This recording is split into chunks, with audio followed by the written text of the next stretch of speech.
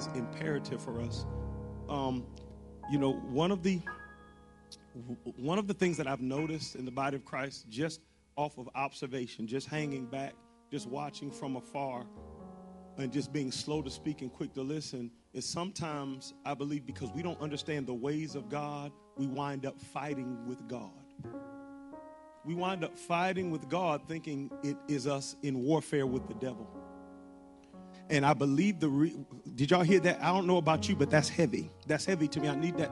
I need you to say like that. I need you that to sit in your spirit, because what that does is if I have misunderstood the ways of God, if I don't understand how God operates, because his ways are not our ways, nor his thoughts are thoughts. As high as the heavens is, he don't do stuff like we do it.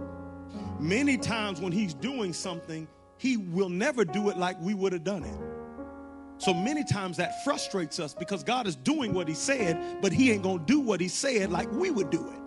Or like our mama would do it, or like our grandmama would do it, or like our family. He's going to do it, but he's not going to do it our way. And because we don't understand the ways of God, we wind up waging warfare instead of submitting to God. And what I'm telling you is, it's a battle you can never win. We'll never beat God. So we wind up in conditions, states, and in places much longer than we need to be, many times simply because we've misunderstood how God operates. Amen.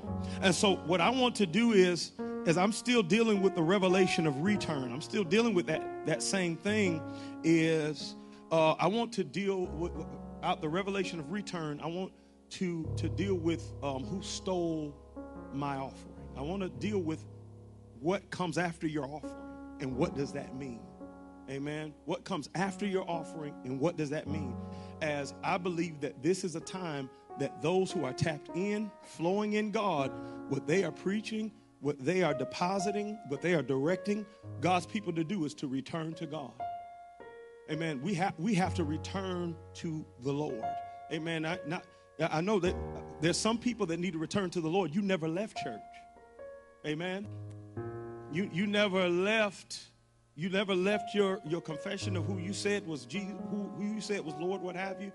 But many times it's so easy for us without realizing it to leave God. God will never leave us. But we have a hard time not leaving him.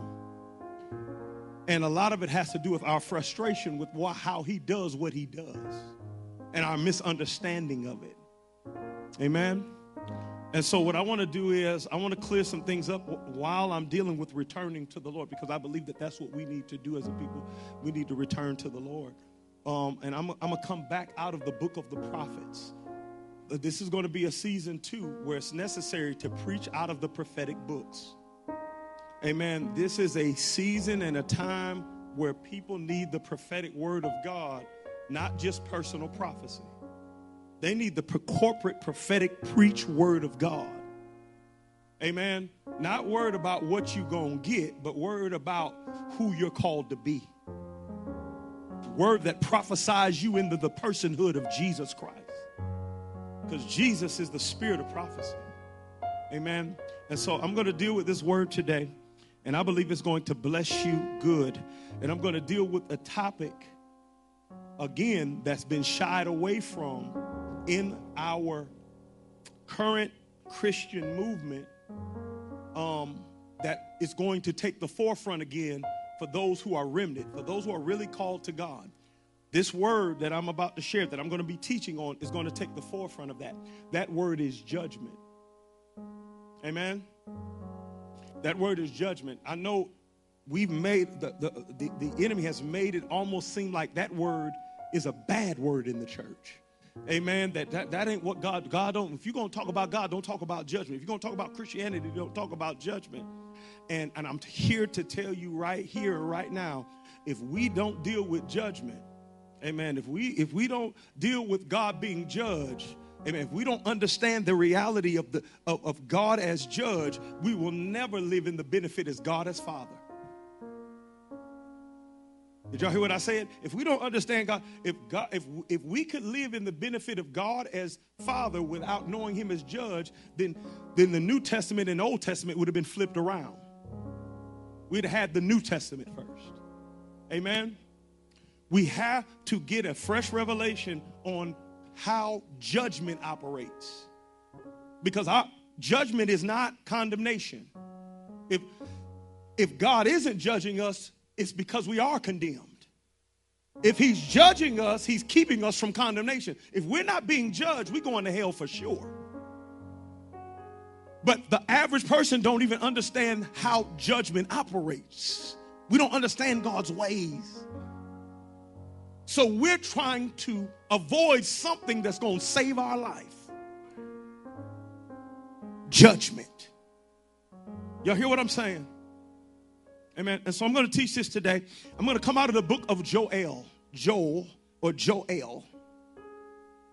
Chapter number 1. I'm going to read 2. I'm going to read this one verse once in the King James, once in the Amplified. Joel, and then I'm going to work Joel some. I suggest you read the whole prophetic book of Joel. It's only a few chapters, but it's packed with so many different things that we won't be able to touch on today. But I promise it'll bless you. Joel, chapter number 1, verse number 4. The Bible reads this. That which the palmer worm hath left, hath the locust eaten. And that which the locust hath left, everybody say left, hath the cankerworm eaten. And that which the cankerworm hath left, everybody say left, hath the caterpillar eaten. He's dealing with a judgment on Israel because of their lack of returning to him. And that judgment is coming into the form of a fourfold locust attack that's going to eat up their crops. They're just going, whatever one type of locust leaves, the next locust is going to eat that up. Whatever that locust leaves, the next locust is going to eat that up. Amen. Joel chapter 1, verse number 4. I'm going to read it in the Amplified version. It says, when the gnawing locust, what the gnawing locust has left, the swarming locust has eaten. And what the swarming locust left, the creeping locust has eaten. And what the creeping locust has left, the stripping locust hath eaten. Now, what's the key words? In judgment of Judah. In other words, it was a judgment. Father, I thank you and I bless you right now that you speak clearly and expressly unto the people of the living God today. I thank you that your word comes today in power and might to plant us, to ground us, to sturdy us, to give us the foundation that we need to not only live in freedom, but to live for you and you alone. We give you the glory, the honor, and the praise that we'll leave here with goodness and mercy following us. It's in the name of Jesus we pray. All of God's people said amen. Amen. You may be seated.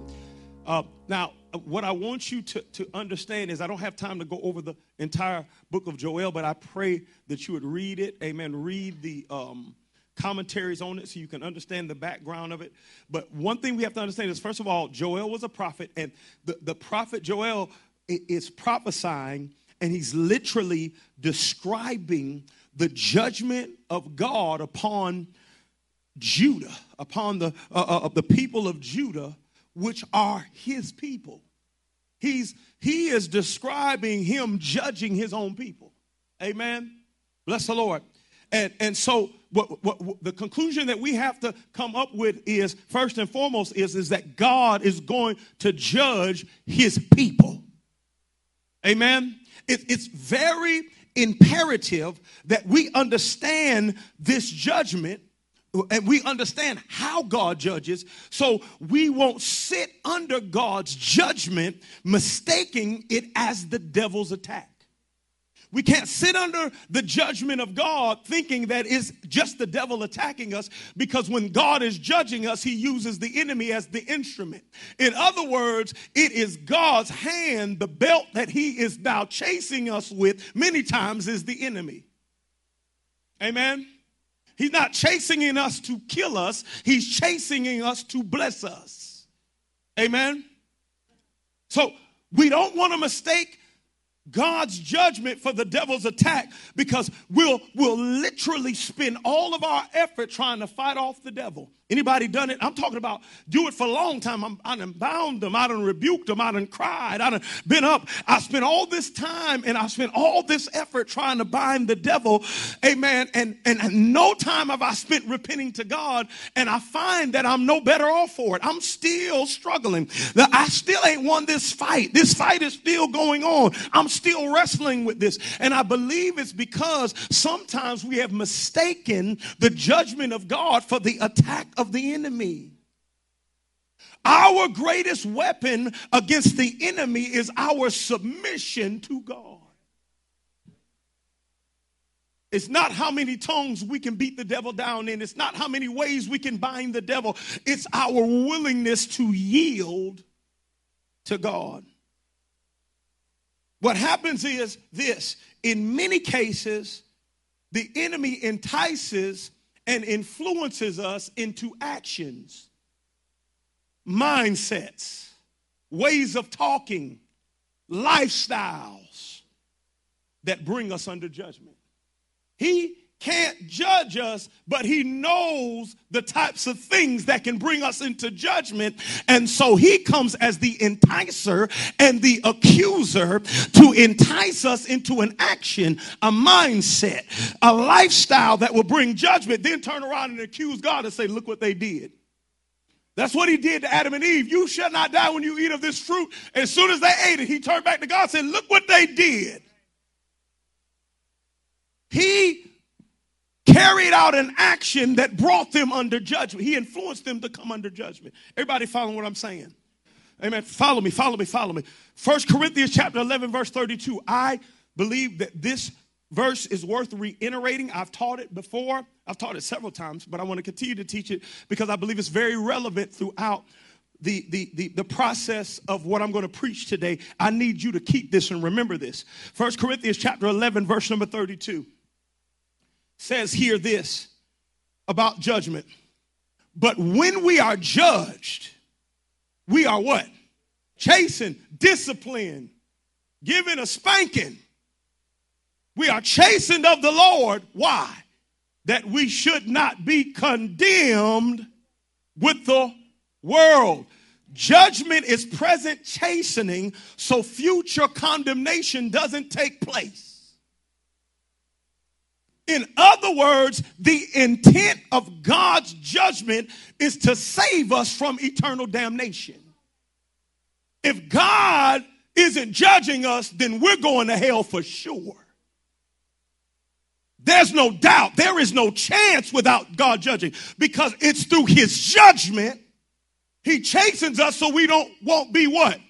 Condemned with the world. Because if I'm lying like the world is lying, if I'm sleeping around like the world is sleeping around, and if I'm doing what the world is doing, and the only difference is I attend church, would God be fair to send that one to hell and all they did was skip church on Sunday, but outside of that, he said, no, I got to chasten you, because if you live like they live, you're going to go where they go. So I have to chasten you to remove the judgment, because you ain't, just because you came and sang at church, is going to be delivered from the doing the same sin they're doing. So I'm going to judge you, so you won't be condemned with the world. Amen. Everybody following what I'm saying? And sometimes we're being judged and we're fighting it off. God, why is this happening? Because, God, why won't you bless me with the money? Why won't you bless me with the business? Because you'll have the business and hell. Because you'll have the breakthrough and hell. I'm bringing you under judgment so you won't be condemned. Because what does it profit a man to gain the whole world, lose his soul? What can a man give in place of his soul? Through recognizing judgment and responding with repentance, we come out from under judgment and we're brought out of agreement with condemnation. Judgment is what causes us to come out of agreement with condemnation. Amen. Judgment, the best way I can explain it is judgment is like an umbrella. Follow me. Can you get that for me? Just come here. Come and stand right up in front of me and open that umbrella up and let it on loose. Well, stand down. You can stand down. Now, I hope I didn't give you a heart attack if you're superstitious. I rebuke that superstitious spirit in the name of Jesus. Hey, shut down. Hey, the pastor better not call me for that example. My big mama told me not to open no umbrella on the inside. I rebuke that. Y'all laughing because y'all be free today in the name of Jesus. Be free today. Yeah. Listen, this is judgment. Amen. The only way I can be judged is if the enemy entices me and influences me to come under the umbrella. The umbrella is judgment. As long as I'm here, I'm not. He has to entice me by an attitude. He has to entice me by a way of thinking. He has to entice me by embracing a lifestyle, a measure of disobedience that causes me to stand here. I must stay here. If I move out from judgment can't follow me. Amen. Do y'all hear what I said? Judgment can't follow me. Judgment must keep me under something that gives it the right to cause me to be under judgment. If I change my mind, there's no more judgment. If I change my lifestyle, there's no more judgment. If I stop going where I'm going, there's no more judgment. Judgment must keep me under it. Y'all follow what I'm saying? And so now this is what happens. The devil gets me to stand here. Amen. Because judgment is like an umbrella. Now, in the natural, an umbrella is a positive thing. In the spirit, an umbrella is a negative thing. What do umbrellas do? When I'm standing under an umbrella, it stops what's falling down from heaven from falling on my life. Y'all miss what I just said up in here. There's something that is coming down directly from heaven that as long as I'm under this umbrella, it won't land on me. It's landing around me. It's landing in front of me. It's landing. Folks are getting breakthroughs and ain't landing on me. Folks are getting free, but it ain't landing on me. Folks are getting delivered, but it ain't landing on me. Because when you're under judgment, it blocks what God has from heaven for you, and you can watch your neighbor get the blessing, but the blessing won't land on your life. That's judgment. I'm sitting next to somebody who got delivered from generational curses. Why am I still under one? They were right next to me. I was in church with somebody who got free, and I'm still bound. Poverty was broken off of their life. Why wasn't it broken off of mine? Because as long as I'm under judgment, whatever's coming down from heaven, it can fall around me. It can fall in front of me. I can see it. I can see it happening, but it can't get on my life. Amen. That's judgment in a nutshell. As long as I stay under this, that's it. But see, and so the enemy entices us to have mindsets. The enemy entices us to have attitudes. The enemy entices us to embrace lifestyles that are in disobedience to God, that God now says, I got to keep you under a measure of judgment. I'll still save you. I'll still help you. But there's certain things that ain't going to happen because I don't want you to die and go to hell. So I'm going to bring you under that. You're not under this umbrella because you're not saved. You're under this umbrella to ensure your salvation. Do you hear what I just said? You're not under this umbrella because God don't love you. You're under this umbrella because he does. Because he knows if he lets everything he has for you fall on you while you're living in disobedience, you'll be condemned with the world.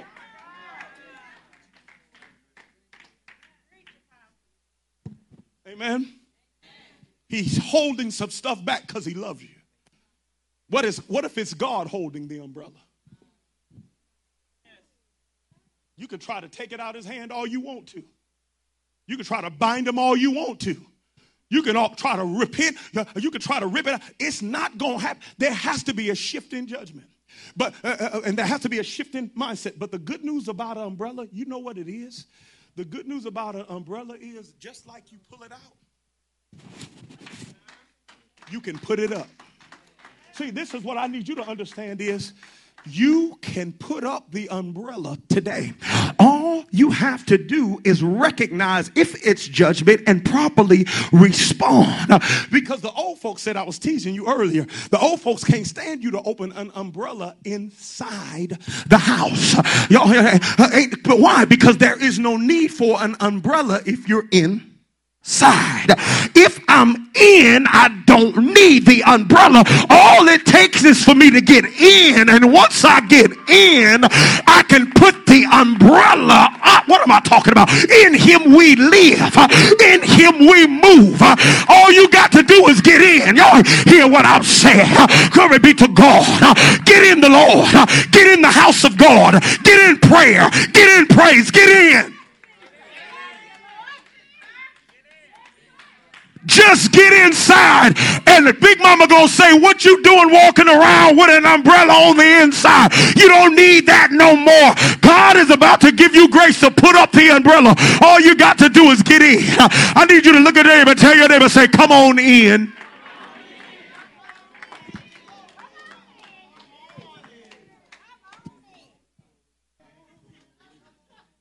Come on in.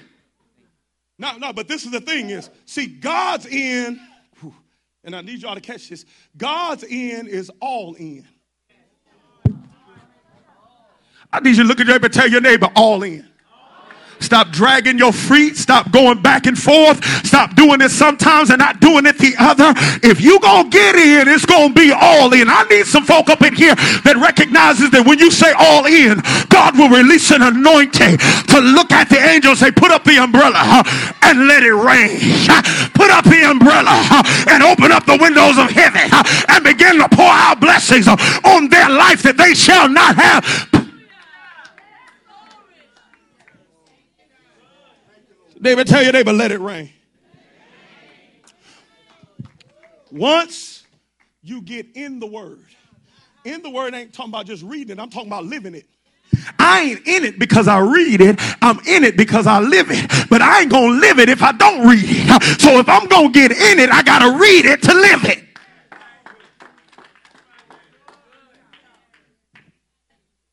If you're going to get in, this is a call back to the word of God.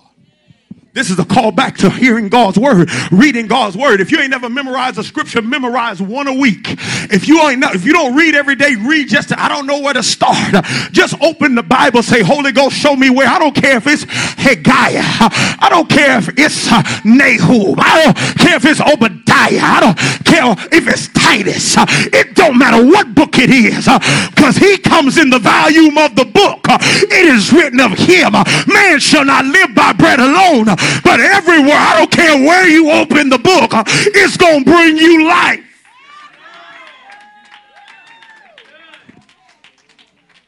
So open the book. Let me tell you, they've opened the book. Come on, it's time for us to go on in. Ain't no umbrellas. We don't need no umbrellas around here. Whatever falling, I want it all to smack on. I want to be saturated with the glory of God from heaven. I want to be blessed. I don't just want the tangible blessing. I want the oil. I want the strength. I want to be saturated with peace. I want to be so soaking wet with peace that when the devil breaks out in attack, God guards my heart and my mind in Christ Jesus. Man, I'd have been rained on all week, and you think that little attack is going to shake me? You don't understand how wet my clothes is. I'm sorry, anybody ever been in a downfall before without an umbrella? Anybody ever been in a heavy rain without an umbrella? You better back up off of me. I walk in the rain. Let me tell your neighbor, I walk in the rain. All right. Let's move. Thank you. Now watch this. So the first thing that I need you to understand is if you're in a position where there's things falling from heaven around you, but they're not getting on you, it may be because, I'm not saying for sure, but it may be because you're under judgment. But that judgment that you're under isn't to condemn you, it's to make sure you're not condemned. It isn't because you're not saved. God is now, he is confirming and for suring your salvation by giving you a judgment and giving you a book to teach you that judgment so you can respond the right way. This revelation is necessary because if we reject God's judgment, we will be condemned. People need to understand how God judges. Watch this. So I'm going to talk about the locust judgment today. Follow me for a minute. I'm going to talk about the locust judgment. And I'm going to go from Joel chapter 1 verse 4. I'm going to describe this judgment so you can recognize it. And if we need to repent, come up from under that umbrella, that's what we're going to do for the sake of the reign of God on our lives. Joel chapter 1 verse number 4. If we can go back there.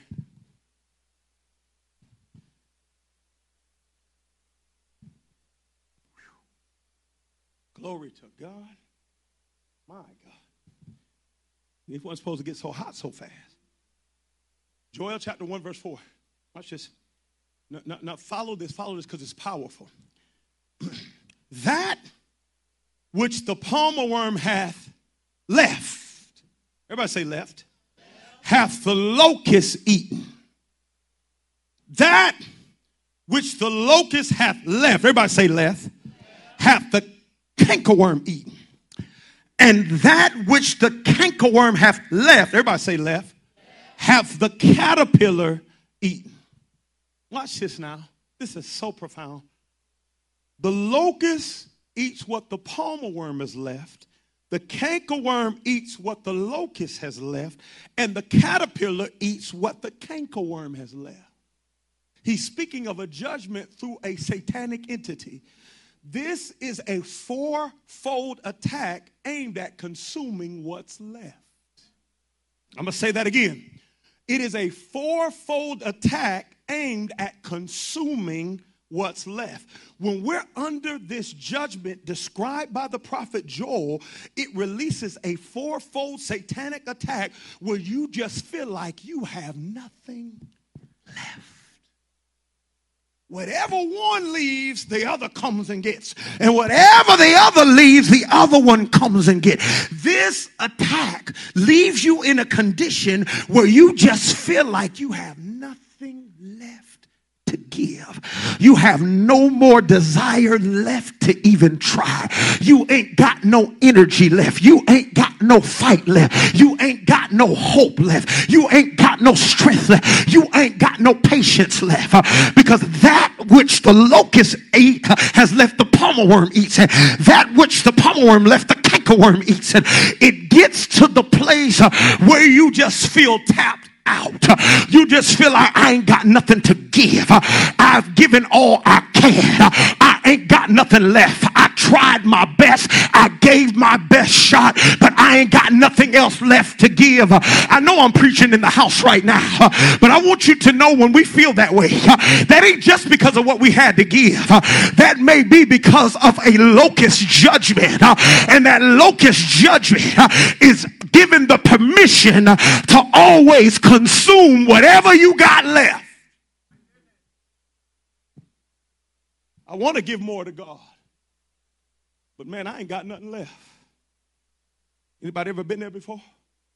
I want to give more to my family, but I ain't got nothing left. I want to give more to my marriage, but I ain't got nothing left. I want to give more to my spiritual life, but I ain't got nothing left. I want to give more to my purpose, but I ain't got nothing left.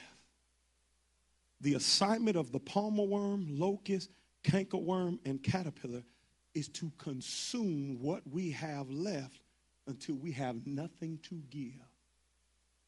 Or at least we feel that way. Amen. I knew usually when it gets quiet like this is because they say, well, how did you know? This is one of those silent amens. Because the enemy knows, watch this, once he eats everything we have to give, ultimately we'll give up. I'm sending the palmer worm, the locust, and the caterpillar to eat what you got left. So you ain't got nothing else to give while life is still demanding you to give.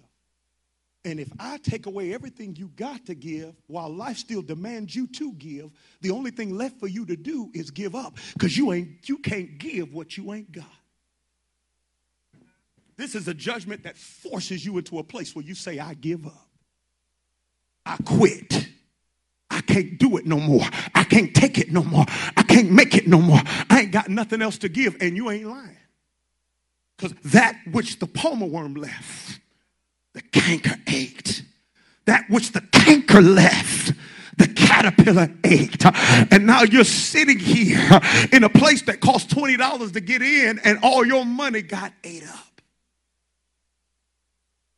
But the day still charges $20. And they ate everything I had left. Come on, being a spiritual leader still has a charge to it, but they ate up everything I got left. Being a father has a price, but I ain't got nothing left to give. Come on, I wish I could talk to somebody in here. I know I need to pray, but I ain't got nothing even left to pray with. God, I know I'm all up in this house right now. I can't give what I ain't got, because this judgment takes away what we have to give while we're still in a position where we got to give. So the only thing left for us to do is to what? Some of you are saying you're all right, but you're silently struggling with giving up. Ooh, I wish I could talk up in here. I'm glad I could hear a pin drop. No, you're saying you're all right. You're smiling at the right times. You're saying all the religious things. But the truth of the matter is you're silently having conversations with yourself about giving up while you're acting like everything is all right, because you consistently wrestle with what you have to give. You're constantly fighting with that voice that's saying, I can't give anymore. That's too much. Come on. I've given enough. And then, of course, you have the religious one. God has moved me on from that. In any case, you ain't got nothing left. I want you to understand something. This is not the voice of God. Come on. No. This is not. That voice that you're hearing saying, give up, give in, you can't do this, you're going to have to find something else, you're going to have to change it. That anything to get you to give up. No, I ain't giving up. I'm just not going to do that. No, you're giving up because of what the cankerworm, the caterpillar, the palmer worm, and the locust have eaten. That's a judgment. That's not the voice of God, because I'm going to tell you something, and I need you to teach this, and I need you to get this in your spirit. God, life, nor the church isn't asking too much of you. I'm going to say that again. God, life, nor the church. Neither one of the three that the locust, the caterpillar, the palmer worm, and the canker want you to blame, neither one of the three are asking for too much. You are not having conversations with the Spirit of God. You're having conversations with a locust judgment spirit. It's consuming what you have to give and then telling you you can't give no more. That's what that demon does. He knows what it's taking. He'll take it from you and then tell you you can't do it no more. But he's the one who has consumed what you have left. It's eating what's left, then lying in your ear. That's a judgment. Everybody with me? It's key that we understand that when we have nothing left to give, that we're more likely under the locust judgment, because giving until we have nothing left to give violates God's law of giving. I'm going to say that again. You can't give until you have nothing left to give. Giving guarantees you'll always have something to give. That violates the law of God's giving. That cannot be true. I gave until I gave out. That cannot be true, because God gives seed, y'all ain't hearing me, to the sower. Give and it shall be given to you. That's a lie. Violates all the laws of giving. Follow me today. I want to bring you out from under a judgment. And I'm going to show you why that's a judgment. Because if we use our time like the world uses their time, then we haven't redeemed our time. And if we haven't redeemed our time, we're not living like a redeemed man or woman. And if we're not living like a redeemed man or woman, maybe we're disqualifying ourselves from our redemption.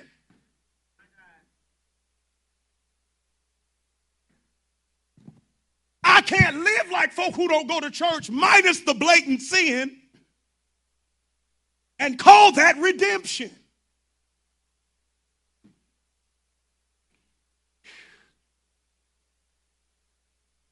All right. Kobantata. Y'all following me? Watch this. It violates the law. You can't give until you ain't got nothing to give. Unless you're under a judgment, a locust judgment. That's the only way. God's laws of giving won't allow that. Go to 2 Corinthians chapter 9, verse 10, ESV. Watch this. 2 Corinthians 9, verse 10. Watch this. Watch this. Watch this. He who supplies seed to the sower and bread for food, he who supplies seed to the sower and what? Will do what? Supply and multiply your seed for what? And there's no way you can give seed without having your seed multiplied. We can't give until we give out. If the fact of the matter is, if we give, it is now the surety. It is now the strength of the matter is we'll never be lacking something to give as long as we're giving. Amen? Giving outwardly unlocks God giving downwardly. Giving outwardly unlocks God giving downwardly. You begin to gain divine deposits because you're giving outwardly. And God wants people outwardly affected, so he'll begin to bless you downwardly because he understands that it's not going to remain in you, but you're a giver. And there's some people that ain't positioned to get the rain. Glory be to God. There's some people that are under the umbrella, and I want to get them something to them that they're not in a position to have fall on them. But I found a giver, so I'm going to give you what I need to give them, and then you go and stretch your hands out to them and release the blessing of God. He always gives to the giver. Luke 6 and 38, give and it shall be given unto you. Good measure, pressed down, shaken together, and running over. The purpose of praying is the fact that God gives me more passion to pray the more I pray. I don't pray until I can't pray no more. Me continuing to pray guarantees I'll never stop. I don't praise until I run out of time to pray. The more I praise, the more God gives me capacity to praise. As I give is given. That's why you need to praise when you don't feel like it. That's why you need to praise when you're offended with me. That's why you need to praise when you got an attitude. Because the more you give, it guarantees you always have something to what? Give. Amen. Acts 20 and 35 says, it is more blessed to what? Than it is to, it is more blessed to than it is to, why? Because as long as I'm giving, I'm going to always have something to give. I'll never give up. The devil will never be able to take all I got left. The caterpillar, the cankerworm, and the palmer worm going to have to move on to somebody else. I'm a giver. Amen. But when we're under the judgment of the locust, we give until we give out, because the palmer worm, the cankerworm, the caterpillar, and the locust are allowed to consume what we have left. Amen. And disqualify us from the law of giving. Amen. But God is going to restore grace today. Somebody give God a hand clap of praise. Watch this. Joel chapter 1. I'm going to go to verse number 9. Joel chapter 1, verse number 9. Watch this. It says this.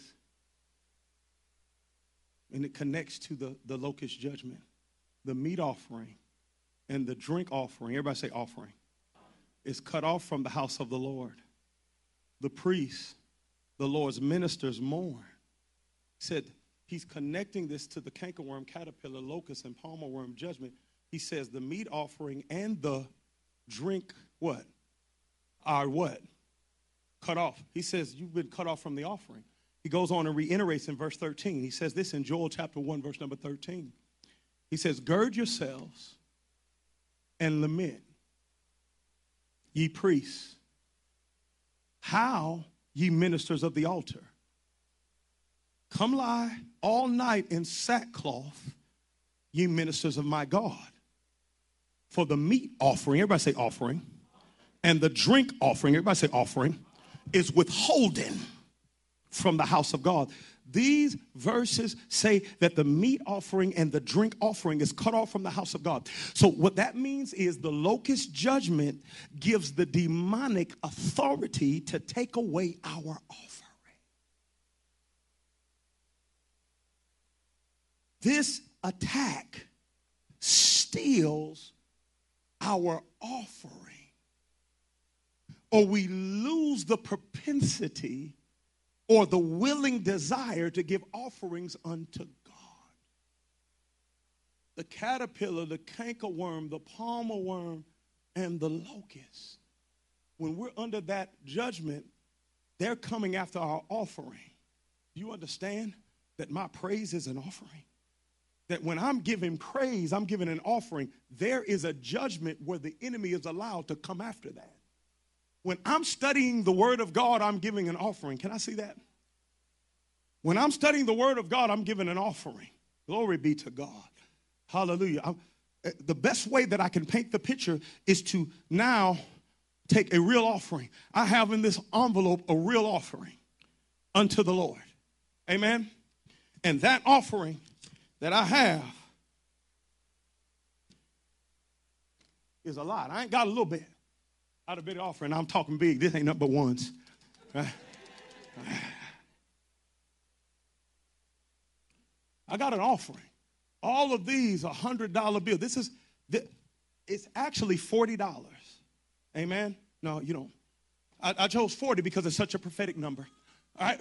But it's actually $40. That $40 represents my capacity to give God an offering. Right? So when I come to church and I have my full offering, I give God $40 praise. I'm talking about everything I got. Man, I ain't staying in my seat. I ain't staying quiet. I'm running around chairs. I'm swinging on chandeliers. Sweat is bubbling out of me. Glory be to God. After a hard day, I got $40 offering. So even when I'm tired, I'm willing to read the Bible until I fall asleep reading chapters and have to wake myself up and go to bed because I have a $40 offering. When it's time to serve in the church, I don't make excuses. I don't complain in secret and then try to have a good attitude in the open. Glory be to God. I'm just willing because I got a $40 offering. So I'm willing to give God whatever God is asking of me. But then the cankerworm, the caterpillar. First, the palmer worm shows up.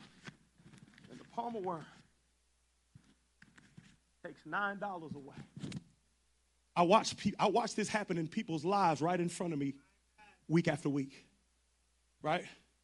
I went down from $40 praise to $31 praise. You could tell the difference. Glory be to God. You wear it on your face. You can't even act like you want to bless God. Glory be to God. But you have at least $31 so you can make yourself do it. Amen. You know how to go through the motions. Glory be to God. You know how to continue to press in. Amen. Bless the Lord. You read your 15 minutes. As soon as that 15 minutes is up, all right, I'm ready to move on, but I'm still going to do what I got to do. But that which the palmer worm left, the locust comes. And the locust said, whatever left, I want 10 more. Now I'm done. I'm down to $21 offering. Now I'm to the place where, look, I ain't even going to act like I want to praise God. And I'm going to treat you, Pastor, when you tell us to praise God like you saying that ain't God. You know what I'm saying? Because I'm down to, I ain't got but $21 praise. I got but a $21 offering at this point. Look, I ain't in the mood. I don't feel like it. I don't like it. I really don't want to do it. And at this point, I don't mind you knowing to a degree.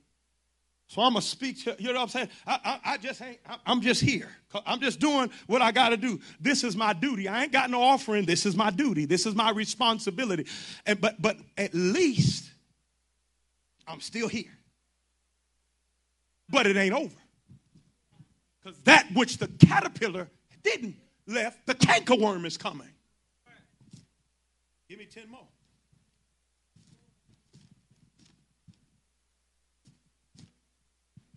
All right, now I'm down to $10. Glory be to God. Offerings is real sporadic. I don't get in the word every day. Amen. I ain't seeking God like that. If the church mentions something the church is doing, Lord knows, I'm hoping we ain't got nothing to do. I'm hoping because, I ain't got the offering to do it. Amen. I have, that offering is the willing desire. The spirit is willing. It's a willing desire. It ain't by demand. Amen. But look, I don't make it to church all the time. I show up late sometimes, but I'm here. I still got $11. Oh, but my brother and my sister, you don't know, there's one more locust coming. And they're trying to get what's left. The enemy ultimately wants you to be bankrupt. You know when that happens? When you are in a ministry where you're demanded to give and you ain't got nothing to give, you know what you do? You give up. I ain't got nothing to give. I ain't got no praise to give. I ain't got no shout to give. I ain't got no desire for the word. I just need, look here, I'm all for breaks, but I don't believe in taking breaks from God. Amen. My break don't include me doing everything but the word of God, everything but prayer, everything but hearing God. That's a part of my break because I have to learn how to rest in him. Amen. But when you become one, when the caterpillar, the cankerworm, the locust, and the palmer worm got in a hold of you, you could spend 7 days doing whatever you're doing without any true demand and desire on the presence of God and walk away saying, oh, I feel good. How could you feel good 7 days and you ain't engaged God in no significant way? You ain't giving him, because offerings ain't just something you do in church. Offerings ain't just something you do because of ministry. Amen. No, I carry this wherever I go. I got this offering while I'm riding down the street. I got this offering, glory be to God. I got this offering when I'm getting dressed for work. I got this offering through my day. This ain't just something I give when I come to church. The reason why I can give it every time I come to church is because I got it. Glory be to God. That's why I give it so much. And when you have, and the other person has been eaten by the locust, the caterpillar, and the cankerworm, the one who has begins to get on your nerves. Now you're getting mad because folks want to give and you don't want to give no more. Now you're getting an attitude with the people that still have the right attitude. Now you want to look crazy and crooked and have your eyes slanted, and you're mad at the people with $40, not understanding you are supposed to have that too, but possibly you could be under a judgment that's consumed your offering. Let me tell your neighbor, keep your offering. Let nobody take your offering. I told God I will never again apologize for how you made me. I had a conversation with God because I've been wrestling lately. And I'm saying, man, what I do offends people. Man, people just don't like what I do. They don't like what I represent for. They don't like what I commit to. And now they have something else they can hang over my head to attack me because they want to use what's happening in my family and with my daughter. Now they can say, see, I told you he do too much for this and that. And that's why his daughter ended up like that. I can hear your conversations. And so, man, I heard the conversations that people were saying in secret in my seeker's place. And as I began to hear those conversations, I began to relate to Jeremiah the prophet like never before. I began to relate to him because I said, God, you fooled me. I ain't choose to be like this. You made me like this. Y'all know the scripture, it's like fire shut up in my bones. That is, he was not saying that because he was ready to praise God. He was not saying that because he was ready to give God glory. He was mad at God He was saying, God, you tricked me and I don't want to preach no more. I don't want to speak for you no more. I don't want to represent no more. Take your words out of my mouth. But he said, when I try to close my mouth, it's like fire shut up in my bones. I can't change what you did in my life. I want to stop preaching and I can't. I want to stop praying and I can't. I want to stop pushing and I can't. So I'm sorry if I keep on going and you want to sit down. I didn't choose this.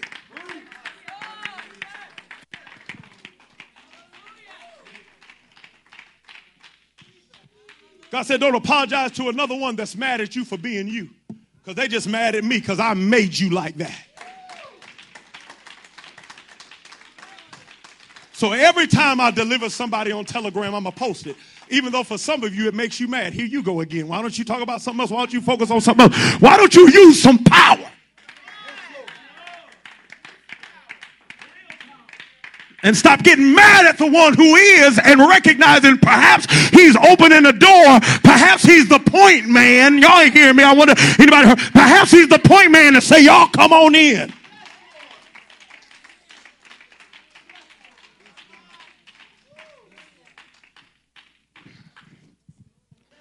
I said, I'll never apologize again.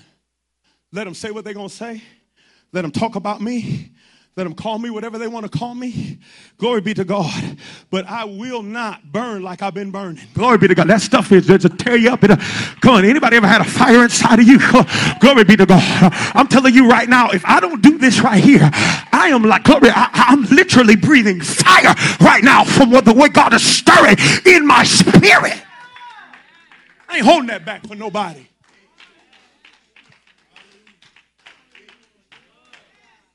I ain't apologizing for that. This is the Lord's doing.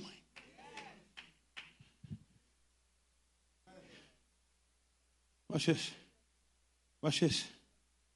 So if y'all get mad when I put on people get delivered on Telegram, boy, y'all ain't seen nothing yet. Wait till next week. Then you're going to really get mad when other folks start posting it. If that get on your nerves, here you go at God again. What you want me to go with?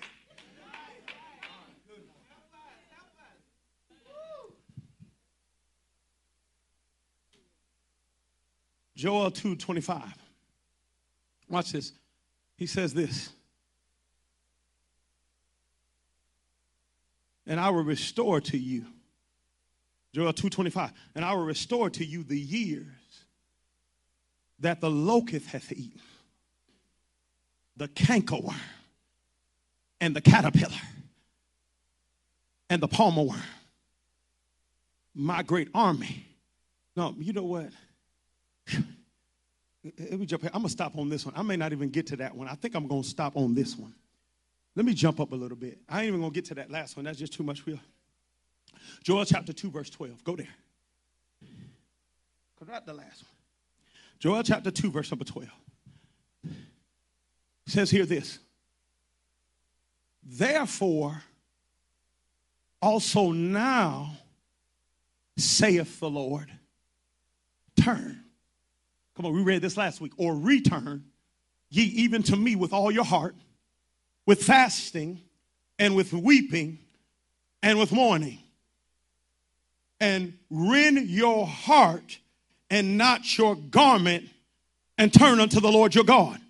Verse 14, who knoweth if he will return and repent? Watch this now. This part bless me. And leave a blessing behind him. Whew. But watch what the blessing is. See, we talk about even a meat offering. And a drink of, God says in this season, I'm going to bless you with an offering. Glory be to God. He said, look, a lot of us miss it. See, what happens is we get down to $5. And he said, man, this is all I got. I'm still here. I'm a soldier. I'm a trooper. I'm still pushing through. I'm still fighting through. I'm coming up the rough side of the mountain. But this is all I got left. And don't think that that same judgment ain't going to come for what's left, because this judgment always comes for what's left till you ain't got nothing left. It's just a matter of time before you ain't got this no more. But he says when you get to the place where, glory be to God, where you get to the place where you begin to lose your offering, your willing desire to praise, bless, and serve the Lord, he said, what I need you to do is I need you to begin to howl. He said, no, when this happens, you get desperate. When you get like this, don't play with it. Don't think it's a vacation that's going to fix it. Don't think it's having a good time that's going to fix it. I need you to get desperate. I need you to howl. I need you to cry. I need you to mourn. I need you to lay between the fasten porch and the altar. I need you to fast. I need you to seek me with that. You are in desperate straits right now. Your eternal life is hanging in the balance, and I need you to recognize how desperate your situation is, because you ain't got but $4 left, and there's another season of locusts coming.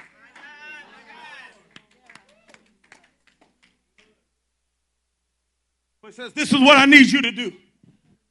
As you begin to howl, as you begin to mourn, as you begin to understand you ain't going to have a good time out of this. You ain't going to good time your way back. Hear me. You ain't going to have fun your way back. You ain't going to enjoy your way back. You have to howl. You have to mourn. You have to seek. You have to cry. You have to turn your plate down. You will have to have watch nights where you lay between the porch and the altar. You roll on the ground with nothing but water and a towel. He said, when you do, who knows if the Lord will, since you returned and repented. The Bible says, who knows if he'll return and repent. In other words, what I do, God will do. Draw nigh to God. Yeah. And he'll draw nigh to you. Come here. And the Bible says, who knows if he won't leave a blessing behind here.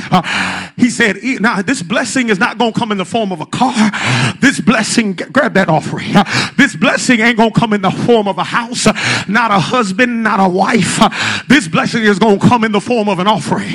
Begin to give me my offering back. Not all of it. Just give me some. Oh my God. Glory be to God. I'm starting to feel my praise again. I'm starting to feel the joy of the Lord again. I'm starting to feel the strength of God. I'm starting to feel the willing part of me again. Glory be to God. Until he gives me more. Oh, there it goes. There goes my midday shout. I remember at 12 o'clock every day, it used to be me and God. I got that back. Thank you for giving my offering back. Thank you for giving me my praise back. Thank you for giving my hunger back. Thank you for giving me my dance back. Thank you that I am glad when they said, yeah, I'm glad again to come to church. Who knows if he'll repent and leave a blessing. My God, give me some more. Look at God. My God, he is a supplier of all of my needs. And you know what God said you need more than anything else? You don't need me to break through. You don't need me to heal you. You need an offering. Yes, you do. Because do you understand in the Old Testament, I'm about to mess you up. They can only approach God by an offering. Did you know that? God said, don't talk to me until you give an offering first. Don't ask for nothing until you give an offering first. Any interaction with me must be preceded by an offering. And our problem is we ain't got no offering, but we got a whole bunch of asking. God said the reason why I'm giving you your offering back is so I can give you what you're asking for. Because I can't give you what I want to give you until you give me it. So I'm going to bless you, not by giving you what you asked for. I'm going to bless you to bless me at all times. I'm going to bless you to shout. I'm going to bless you to walk in joy.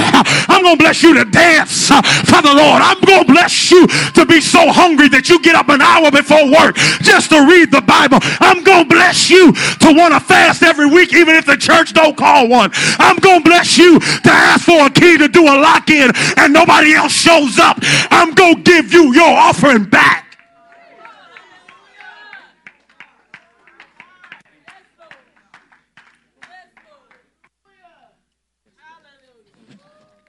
Once I get my offering back, and now God said, give me an offering. And as I give him an offering, he gives me strength. No offering, no strength. As I give him an offering, he gives me his voice. No offering, no hearing God. As I give him an offering, he gives me my breakthrough. No offering, no breakthrough. So I'm going to bless you with an offering. I'm about to load you down. I'm going to load you down with so many thank yous. Folks are going to get tired of you saying thank you. I'm going to slap such a smile of joy on your face. You're going to be oily with joy.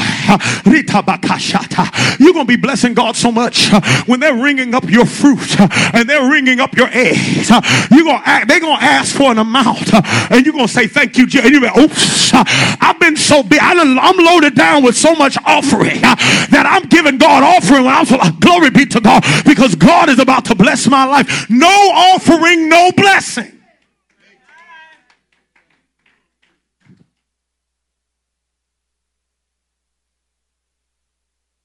See, our problem is we think we can be anointed with an attitude. Like we're the only ones dealing with something. And we shut down our offering.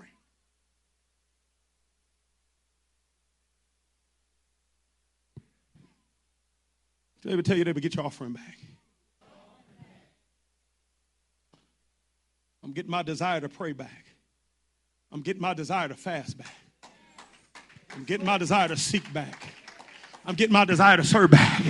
God did not give me something I didn't have. God gave me back. Glory be to God. Stuff the locust, the caterpillar, the palmer worm. Before we get what God wants to give us next, we need to get back what we already had. Somebody shout return.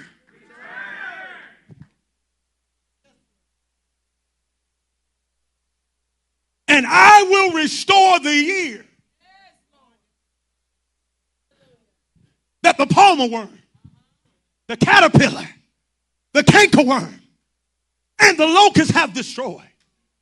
He directly connects time with the fourfold attack of the enemy. He said, it was what they ate, but then he says, I'm going to restore the time. So what was it that the caterpillar, the cankerworm, the palmer worm, and the locust actually consumed that kept us from giving our offering? Our time. And I will restore the time, the years. Time, palmer worm, cankerworm, caterpillar, locust had destroyed. How does Satan bring us under the judgment of the locust, the caterpillar, the cankerworm, and the palmer worm? By influencing us to use our time on things that have nothing to do with God. If you want your offering back, you're going to have to take your time back.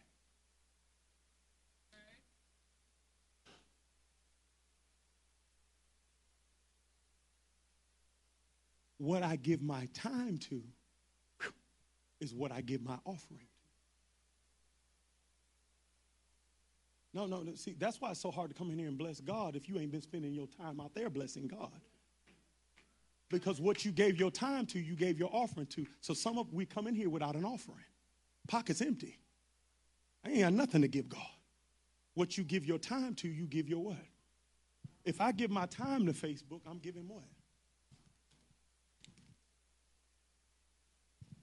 Just do that to Facebook. However much time. You ever do your screen time? Think about it. For many of us, we average maybe what? 4 to 7 hours How many of y'all get y'all screen time summary? Not everybody. Well, I'm going to be good. 4 to 7 hours, right? Huh? It's usually about 4 to 7 hours. Let's jump in the middle. Let's just say 6. So we do, and that's a week. 6 hours a week screen time. Times 52 weeks. 312 hours a year. 312 hours a year divided by how many minutes in a day? How many hours in a day? 24. That means I spend a total conglomeratively of 13 days. I went on a 13-day fast with Facebook. Right? And then not to mention Amazon. Come on now. Amazon. They get both your offerings. Your time and your money. Yeah. They get it both ways. Yeah. Help Jesus. And they deliver same day. And jokers be acting like they need it the same day. You ain't even need that the same day, but girl. What I give my time to, I give my offering to. Right? What else do we do? What else are we looking for? It's so funny now because you see people who kind of are convicted about their social media time. They're convicted about it but still can't help but do it. So when they're doing it in front of you, they'll turn their phone a little bit. Anybody do that? See anybody do that? Because you don't want people to see that you're actually on something. It's like the reason why, the fact that you're turning your phone is proof that you're guilty. You're on Facebook. Glory be to God. Hallelujah. How many moments during church do we do it? We got a notification. Add that up. And then we come to God and say, God, I would have prayed more, but I just didn't have. I would have read more, but I just didn't have. Come on. I would have served in church more, but I didn't have. I want you to understand something. You got plenty of time. Hello, somebody. You got plenty of time. But what you spend your time on, you give your offering to. And because you didn't spend no time praising God, we come up in here and we got to work you up into a praise. We got to lather you up. It just isn't on demand. But if you've been praising God all day, every day like God has called us to, it's just on demand, man. This is just, let's kick it off. Let's set it off. Let's do what we need to do. When it's time to pray, we ain't got to grease folk to pray because you pray without ceasing. I wonder if there's anybody that heard the word of the Lord. You pray without ceasing. What you give your time to, you give your offering to. That's why God says, I want all of you. Because as long as you're giving me your offering, I can continue blessing your life. God, today, let me pick my money back up. Yeah. Glory be to God. Can you help me out, would you? Please, sir. Let me pick my money. Say you go keep it. You can. Not above. I ain't. If you keep it, I. No, just let me hold it. How you just gonna try to debo me in front of everybody? I'm gonna keep it. Huh? Why now? All right. No, watch this. Watch this. This is what the Lord is saying right now. All jokes aside. All jokes aside. And I'm here to tell you, before I make this altar call, I need y'all to hear this. There are some parts of God's purpose that have zero play in them. There are some parts of God's purpose that we ain't going to laugh at all.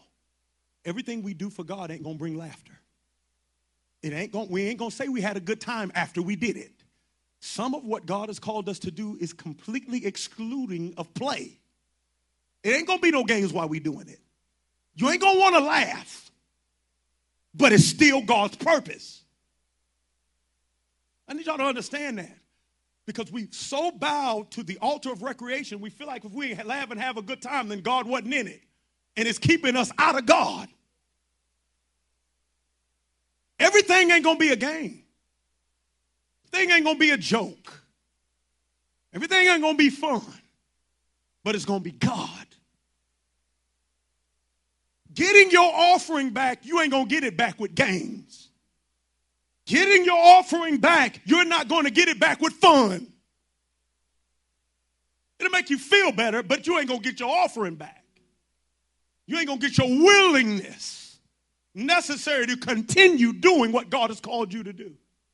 That's with zero gain. That's with weeping, with howling, with mourning, with seeking, and with fasting. Period. God called me here today. And he told me, he said, call the people. Give an altar call. Give a prophetic altar call to your people. For me to return and give them their offering back.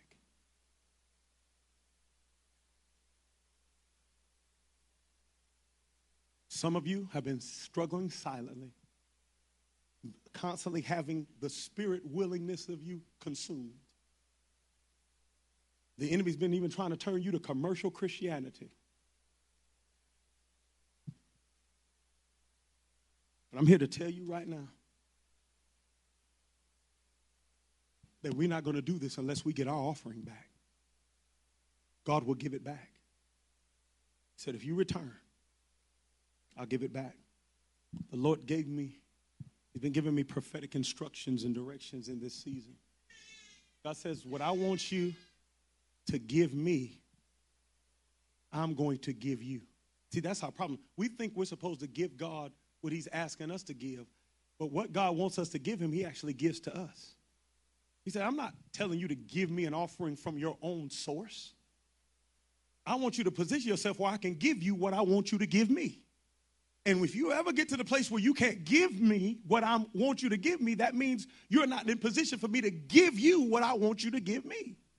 I give you what I want you to give me. I don't just demand you to praise me. I give you praise. I don't demand you to pray. I give you a praying spirit. We're trying to do stuff out of our own source because we're operating under judgment. God don't work like that. For it is God that worketh in you, both to will. If I ain't got a will and a desire to do it, then God ain't working in me.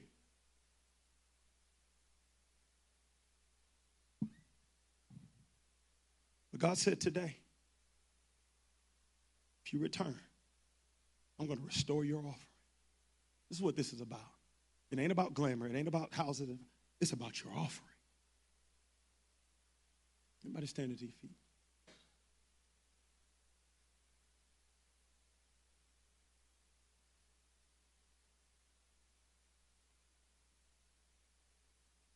Watch this. The Lord gave me very, very clear direction. He said, get $40. Pray over those $40. Do this altar call for those who said, God, I want the blessing of an offering. I want the blessing of the offering. I want the blessing of you giving me what you want me to give you. The reason why God blesses us to give him what he wants, give us what he wants to give him, because he ain't asking for a little bit. See, our problem is the reason why we don't feel like we can give it because it's a lot, because we're trying to give what we got out of our own source. God ain't asking for a little bit. He gives us what he wants us to give him because he's asking for everything. And he knows we can't give it, so he gives it to us. He ain't asking for a lot. He asking for it all. But he gives us an offering. And God said, if you want it, you can have it. But you turn. So God directed, he said, look, get these $40. Every individual, I don't know why God has me in this vein right now.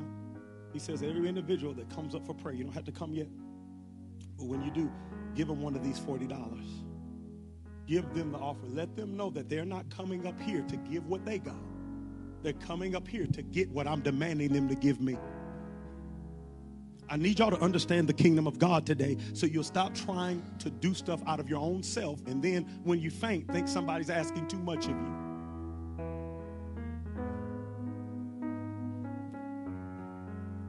We're going to have to work. Period. But it's God that works in us. Both to will and to do his good pleasure. If I could get one altar work on this side to come.